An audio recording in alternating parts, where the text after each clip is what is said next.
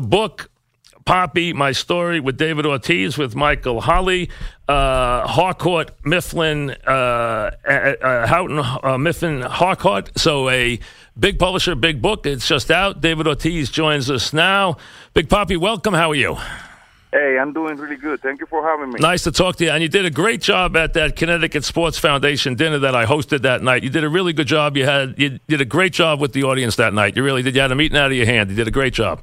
Hey, thank you very much. It was an honor being there with you. All right. Now, listen, Big Poppy will be at Barnes & Noble Tribeca on 97 Warren Street. That is tomorrow night, May 16th at 5 to 7 o'clock, signing books. So Barnes & Noble Tribeca, 97 Warren Street, here in the city. I highly recommend the book. If you like this era of baseball, there's a lot here. Big Poppy, you know what you did, which is really good? You answered a lot of questions about your career that people have always wondered about. Like in Minnesota, why you weren't successful there, a lot of it, you can tell the folks, really revolved about how Tom Kelly felt about you.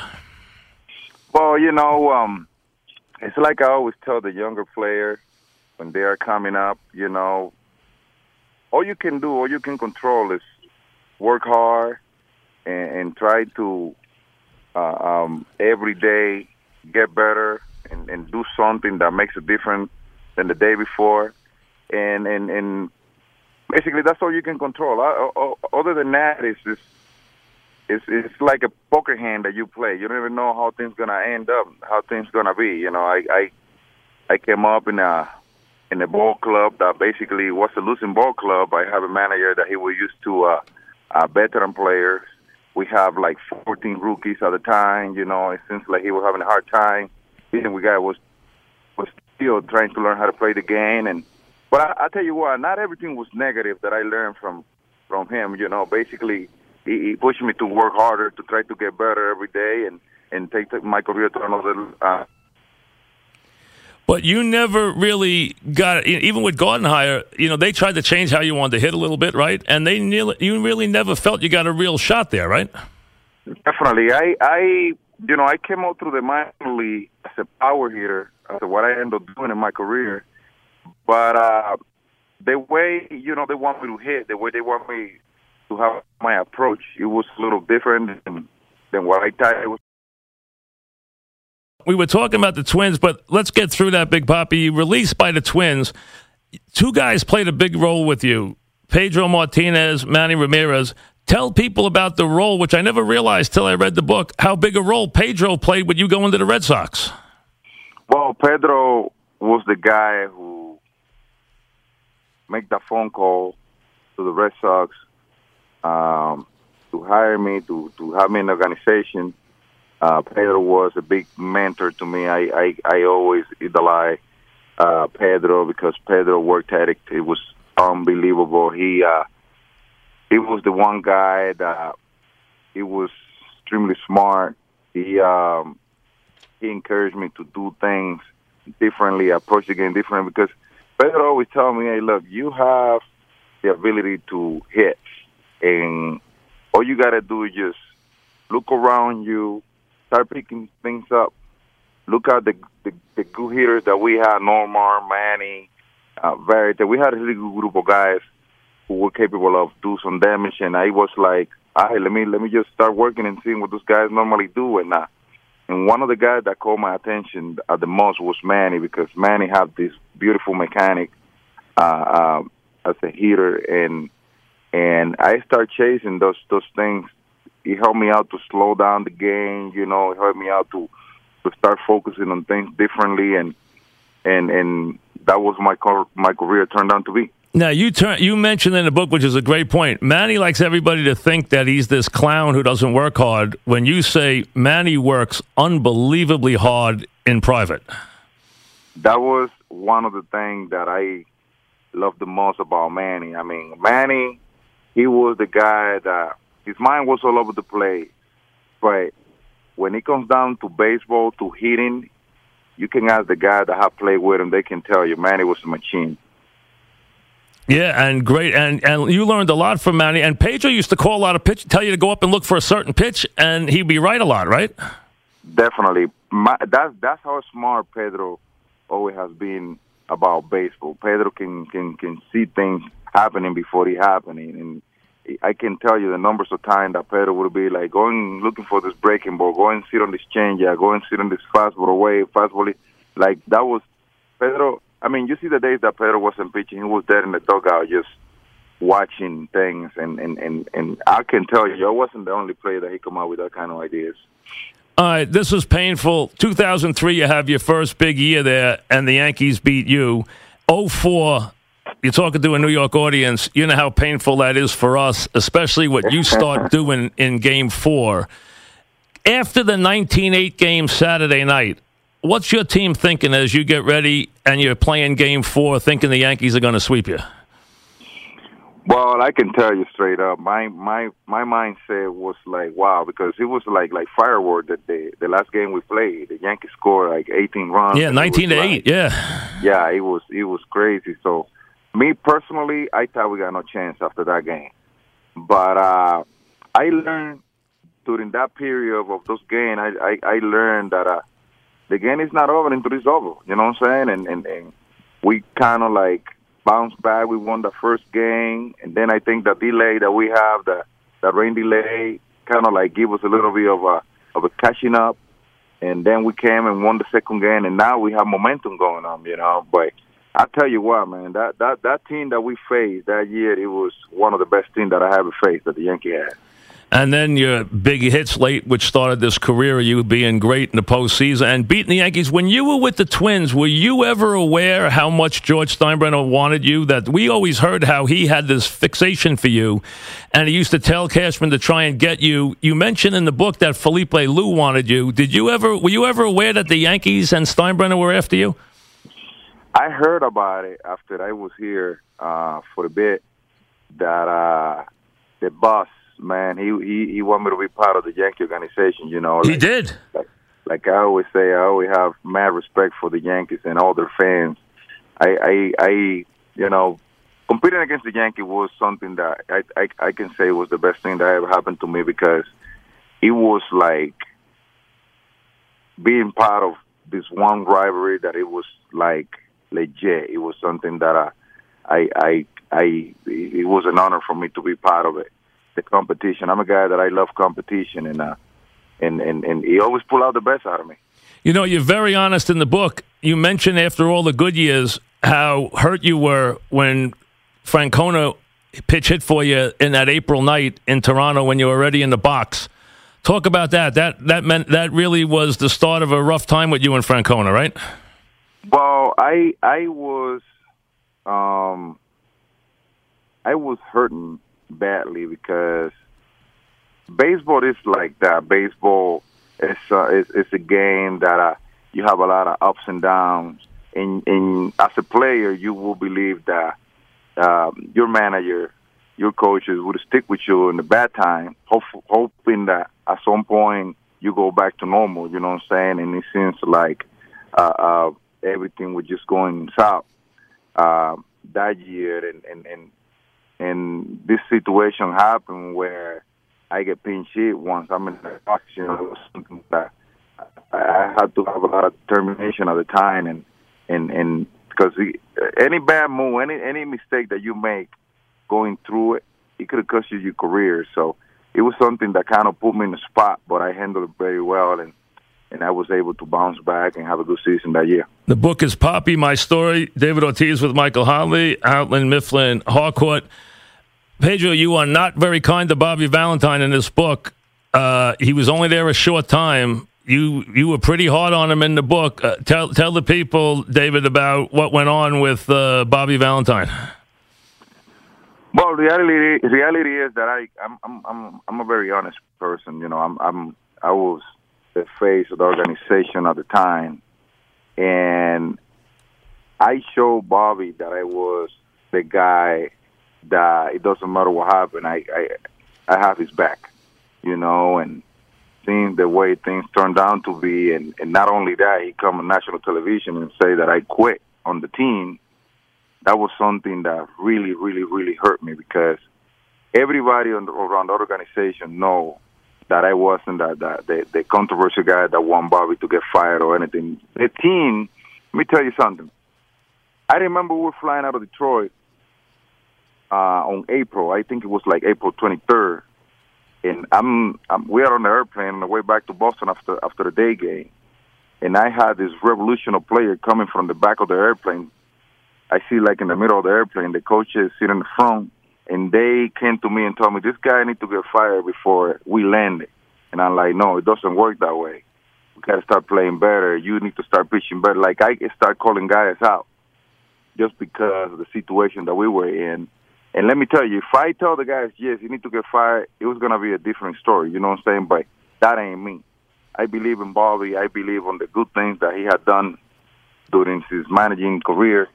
I believe that we're going to be able to bounce back and have a better season. But then he come out saying on national television that I quit. That kind of like, I was like, it's enough. You know, this is not supposed to happen because I never did. I'm not a quitter. I'm a guy that I give everything I have. During my career, you saw it. I got a lot of respect from everybody because of it. Because I show what you see is what you're going to get. And it seems like he never appreciated that. So you thought he said on TV that he thought you quit on him? Yep, national television. I was watching. I was impressed. I was like, whoa. And that season, that was the year you played 90 games. You played well, but you got hurt. I remember you pulled a muscle. Was it a hamstring? What was it? What happened? Yeah, I almost tore my Achilles. Right. I remember you got hurt running into second base, right? Yeah. I almost tore my Achilles.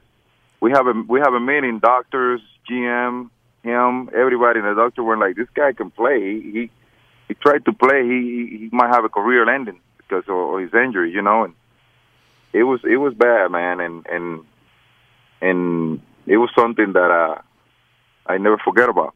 Did you think Bobby was just in the wrong place, or did you think? I mean, what was your thoughts about him after your experience with him? I think situation could have been handled better. He probably was at the wrong place at the wrong time because of what happened the year before with the chicken and beer thing, and they probably gave him the wrong memo. You know, you're dealing with grown men, and it seems like basically they told him, hey, go and babysit this guy, tell him what to do, you know, and everything just take the wrong turn, you know, and you saw how the season was. It was terrible. So the following year, you saw what happened. We ended up winning the World Series, and but it was that, you know, the confidence start building up. You know, we start getting familiar with things. Guys start handling business more confidence, and things was different. All right, there's two things, and you touch it on the book. You're going to be a guy who's got Hall of Fame credentials. You had 541 homers. The numbers in the World Series are off the charts. You're one of the great clutch hitters of all time. Even though you were a DH, you're a Hall of Famer. I think you're a first ballot Hall of Famer. But thank you very much. But there's the issue of steroids, and it came up during the testing. It came up at Yankee Stadium. You write a chapter about it here on the air right now. Did you ever do steroids? Never. That wasn't my purpose. You know, I was a guy that I worked extremely hard to get better. I even got caught during the steroid era. You know, I got released by the Twins, and my best number all came out during the drug testing. So that tells you how much my career was all about. So I keep on saying to people that I got more drug testing than anybody ever has in baseball, and I never saw one. So, but the rumors are, and I can't attest to this. Now, you held a press conference about it, that you tested positive on that survey test they gave that year that was anonymous. That you were one of the guys along that A-Rod too. That you tested positive. Why would you have tested positive then if you were clean? Nobody ever. It was just a rumor on the street. Nobody ever came to me and told me, this is what you test positive for. You know what I'm saying? It wasn't like they did to A-Ray. It wasn't like they did to the guy that really test positive for anything. Here, you test positive for this. David Ortiz drug test, the one that they came out with was like something up in the air. You know what I'm saying? So And you saw what the commissioner say. This was inconclusive. So, I mean, it was their word against mine, basically. And like I say, man, like... Have you ever... Now, here's the other reason, Pedro. David, I want to get to this because it deals with Manny. Everyone felt that if Manny tested positive, Manny was your idol, that you did whatever Manny did, you trained the same way. So they felt if he did, you did. Talk about that, too, because two things came up. That testing on that year when the anonymous testing, and then the idea that if Manny did, you were probably doing the same things Manny did. Well, Manny's last name is Ramirez. My one is Ortiz. So if Manny go out there and kill somebody, should I be guilty? No. So that's why I want to ask you the question. So you're saying right now you never took steroids of any kind? Never. Anything that was even suspect supplements or anything like that could be questionable, or nothing even questionable? Well, I use supplements just like every other athlete. Okay. I never went out there and buy steroids. You know what I'm saying? Right. So in your mind, you never cheated? Never. Okay, because that's going to come up when it comes to the Hall of Fame, because they're going to bring up that whole year with the testing, and they're going to bring up all this stuff. So you're going to have to address this if you want to get into the Hall of Fame, because every guy has had to. So you're saying right now, and you brought it up in the book, you talked about what Boston said about you, what the media said about you, because it became pretty much, a lot of fans here think you did, a lot of fans in Boston think you did. So you're saying you didn't. That's something that I can control. What I can control is what I was able to do on the field. Being in the Hall of Fame one day, it'll be an honor for me, my family, and all my fans. You know what I'm saying? But that's something that I can really control. I can vote for myself. So I did what I was supposed to do. And honestly, I tell you, I never used the steroids. I got released in the steroid era. I got my best number during the drug testing, so that's all I can tell you. Why did you retire off such a great year? I mean, I know you wanted to retire, but you had such I'm old, man. You had such a great... You had an overwhelming year, 38 homers, 127 RBIs, 315 batting average. Who retires with those kind of numbers? Well, if you get me a new pair of feet, I will continue play. I mean, you had a great year last year. I did, yeah. I did, but, I was playing through a lot of pain, and it was something that I was dealing with for the past 4 years. So I wish I can continue playing, but it was unbelievable. What was going on? People thought you were done in 2009, 2010. They were saying you were washed up. I remember you came to Yankee Stadium one time. They weren't even playing you every day anymore. What happened in those years, and how did you come back from it? Was it injuries? What was going on then? Well, in 2009, I have an injury. 2008, the year before, and it was a bad injury. I hurt a ligament in my left hand, and that caused me coming back with a bad mechanic. My mechanic was it was bad because I was looping. I don't know if you understand what that means. Right? Yeah, I understand. You were uppercutting everything. Exactly. So. But it was a habit that I created because of the injury that I have. I wasn't using my top hand because I injured my top hand the year before, and but I figured it out. I figured it out. I started, doing drills and stuff like that. So I started using my top hand, and that was when I started hitting the ball. What's your favorite Yankee Stadium moment? You have one? I mean, you killed the Yankees. What's your favorite moment? Oh, I have a lot of good moments over there. A lot of good moments. What could I tell you, man? I really enjoy playing at Yankee Stadium. I love hitting at Yankee Stadium. Yankee Stadium seems like it's in a stadium built for left-handed hitters, and that's why you see always the Yankees trying to chase a good power left-handed hitter to play for them, because it is a very good stadium for left-hander, like that short porch right field.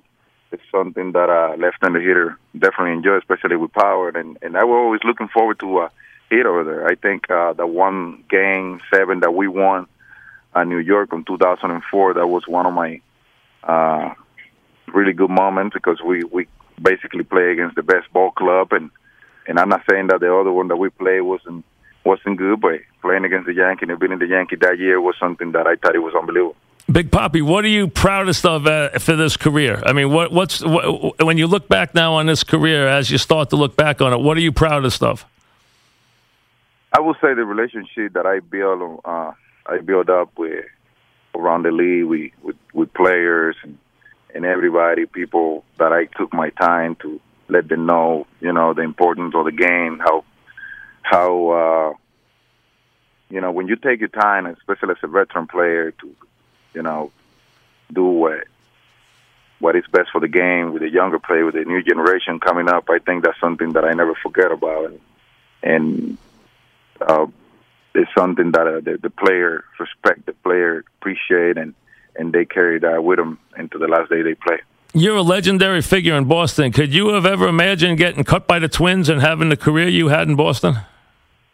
Well, the one thing that I can tell you that I never stopped working. I worked extremely hard into the last day I played. So you always dream about being a good player, having a good career, and you start adding things, and all of a sudden you turn down to have the career that I end up having.